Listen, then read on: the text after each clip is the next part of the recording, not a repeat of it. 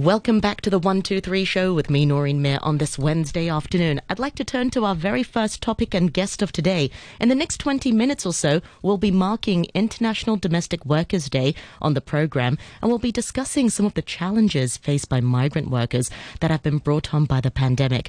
And to talk more about this, I'm really delighted to be joined on the program by Manisha Wijaysinghe, the Executive Director at Help for Domestic Workers, which is a local NGO that provides free advice and assistance on employment, immigration and human rights issues to domestic workers here in Hong Kong. Welcome on the program, Manisha. Thank you so much for joining us this afternoon. Hi, Noreen. Thank you very much for having me. I'm very, very excited to be here with you too. Me too. I was saying off air just now, you've been on my radar for quite a while, so I'm really delighted that I get the opportunity to invite you this afternoon. And for our listeners who want to be viewers this afternoon, feel free to hop onto Facebook Live, Noreen Mir on RTHK Radio 3. You'll be able to see and hear Manisha this afternoon. So perhaps for some of our listeners who are not so familiar with your NGO, tell us a little bit more about the work you do at Help for Domestic Workers. Sure. Help for Domestic Workers, we have been in operation since 1989.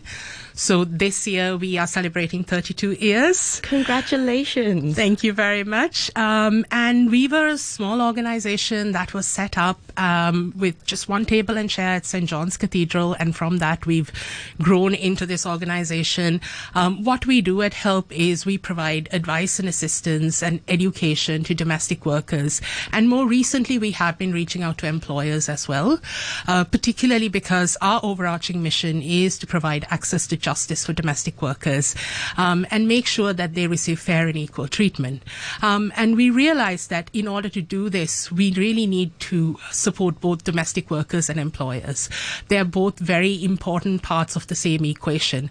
So that's why our work, we reach out to both parties and assist them in having a mutually beneficial relationship. Yeah. Let's talk a little bit more about the struggles that domestic workers face when it comes to gaining justice. What sorts of troubles do they have when trying to gain access to justice?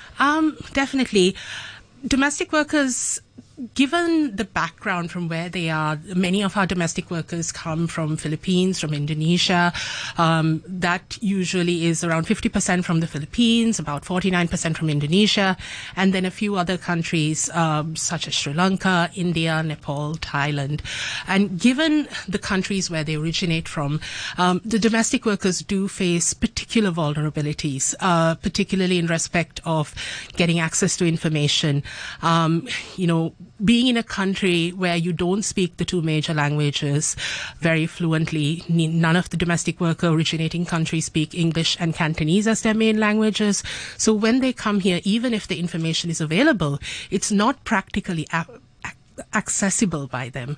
So that's definitely one of the primary issues. A language barrier. The language barrier is definitely one of the primary issues. And then the other thing is some of the domestic workers do face mistrust with the authorities, with people who do offer support. So that is another big barrier that they have. Why is that? It also comes back to the originating countries. Sometimes the countries that they come from may not have really robust legal systems. And so there is an inbuilt distrust among domestic workers when they come here. And that is definitely something that we see play out as well, time and time again. Particularly, we have seen domestic workers who do face situations of abuse and exploitation being really scared to go to the police or being really scared to go to the immigration. And this is fed into by sometimes the employment agencies and bad actors, because they do feed into it and say, well, if you go and complain against the abuses that you're facing, immigration department will blacklist you, or you will be deported without giving any entitlements. So it is fed into, and that really creates a cycle of mistrust and misinformation, which makes it really difficult for domestic workers to escape situations of abuse. Yeah. So what sorts of information and what sorts of education or access and material do you give them? So we run education programs. Before the pandemic, those were all face-to-face. And after the pandemic, of course, we've moved everything online. We've definitely seen pros and cons for both. With the face-to-face programs, we've seen that it does create a sense of community, particularly, as I said, there is a lot of mistrust and misinformation. So having that sense of community and seeing other domestic workers like themselves, being able to establish that network is really important. But what we've seen last year with the online programs is it has really helped us expand our reach, particularly to the smaller communities, to the Sri Lankans, the Indians, the Nepalese, because we're able to reach them where they are unable to come to our offices for, let's say, Sunday lessons. And what we usually cover in these education programs are everything from their legal rights to any questions that they have about their immigration status. A lot of domestic workers do have issues related to illegal money lending problems. And then we also cover things like how to have a good relationship with your employer, how to have those difficult conversations. Because again, as I said, they are in a foreign country. So there is this trepidation on how can I have this conversation with my employer that I'm not really comfortable with what's going on. So we try to give them a rounded idea of how to have a good relationship in Hong Kong. Yeah, and it's a rather unique situation. You know, many of us are employed by our employers, but we don't live with them, thankfully. And you know, and sometimes that can create some conflicts within itself, and so it's quite difficult, I suppose, for some domestic workers to navigate that relationship. You know, when are the off hours? Are you truly sort of off duty? That's quite difficult, I suppose. Those kind of conversations. Definitely. Living with your employer is never easy. And we've seen this become a very big problem last year with the pandemic, with the employers' families being at home, children being homeschooled, people going to work on Zoom.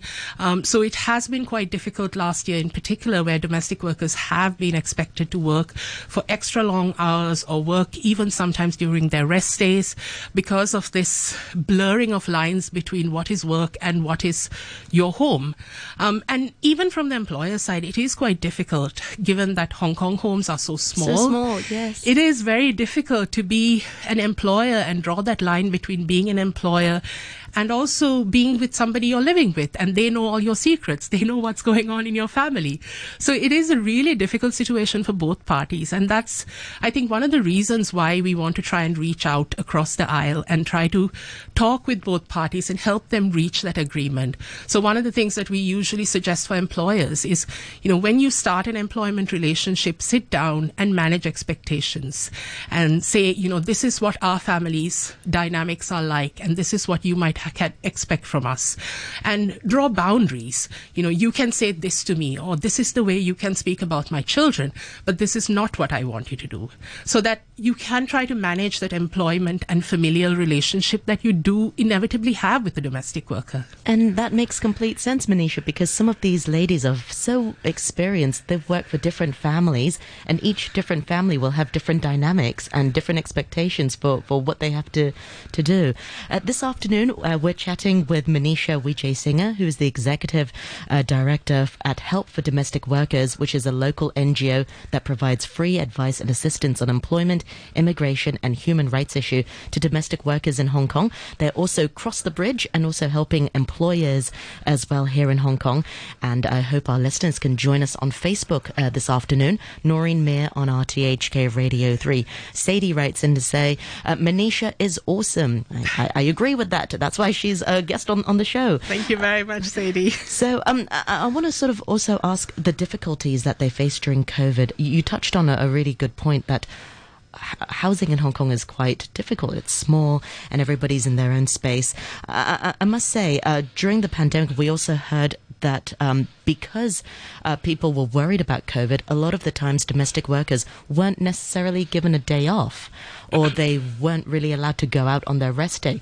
How common was that? Did you come across cases like that? We did, definitely. And there was an increase of cases where domestic workers weren't allowed to leave their employment location for a period of more than 6 months sometimes. 6 months? Definitely.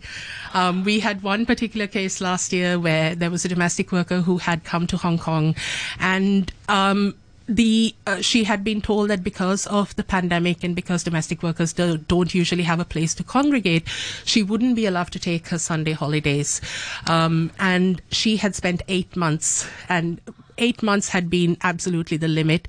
And one morning, I actually dealt with the case where she called us, and she had run out into the park and got somebody in the park to call our organization, and we were able to send a vehicle for her to get her to a safe shelter, support her, and help her have that conversation, because it had been that limit where she couldn't manage continuing working every day for 8 months. That's insane just to hear. I mean, that must take its toll on people's mental health. We hear cases of how COVID has taken a toll on people's mental health. What's been the impact for migrant workers? Very much so. I mean, there was a report done by one of the other non-profits as well, where 72% of domestic workers had reported that they had mental health issues because of the stress from COVID. And it's not only related to the work, not only related to longer working hours, because the family is at home, but also because they were really worried about their own families back home. A lot of the countries where domestic workers come from, COVID is going around like wildfire. A lot of the places don't have the support networks Hong Kong has. So a lot of them were very, very concerned. And then in addition, their family members had lost employment back home in the Philippines or Indonesia. So they had to send extra money home. So lots of stresses. And HELP actually started a program called Me Heal, which is a support program that provides mental health support for domestic workers. And we opened the lines, and within 2 hours, we had 44 responses. Wow. Which was quite insane. My team member who's managing the project was very, very overwhelmed within those first 2 hours. But it really shows the need. And for us, mental health, providing support in respect of shelter, in respect of financial support, that all feeds into supporting the domestic workers. Because we believe that, if you don't give all that additional support, they really can't make decisions that are beneficial for them or even beneficial for the relationship. If somebody's stressed, they're going to make the wrong decision. So that's one of the reasons why we had to step in and support our community. Absolutely. And I'm a real firm believer that migrant workers are really the backbone of Hong Kong's economy. I mean, I'm sitting here this afternoon because I have a wonderful auntie at home looking after, the kids. And I think a lot of times people think of mental health as being a bit of a luxury, but it's a necessity. And this also should be extended for migrant workers. I mean, as employers, what can we do to encourage that conversation, perhaps check in with them? How should we start that conversation? Very much so. I think having an open discussion about mental health is definitely a starting point. Again, going back to the fact that a lot of domestic workers come from communities where mental health is very much stigmatized. And it is a topic that is to be feared.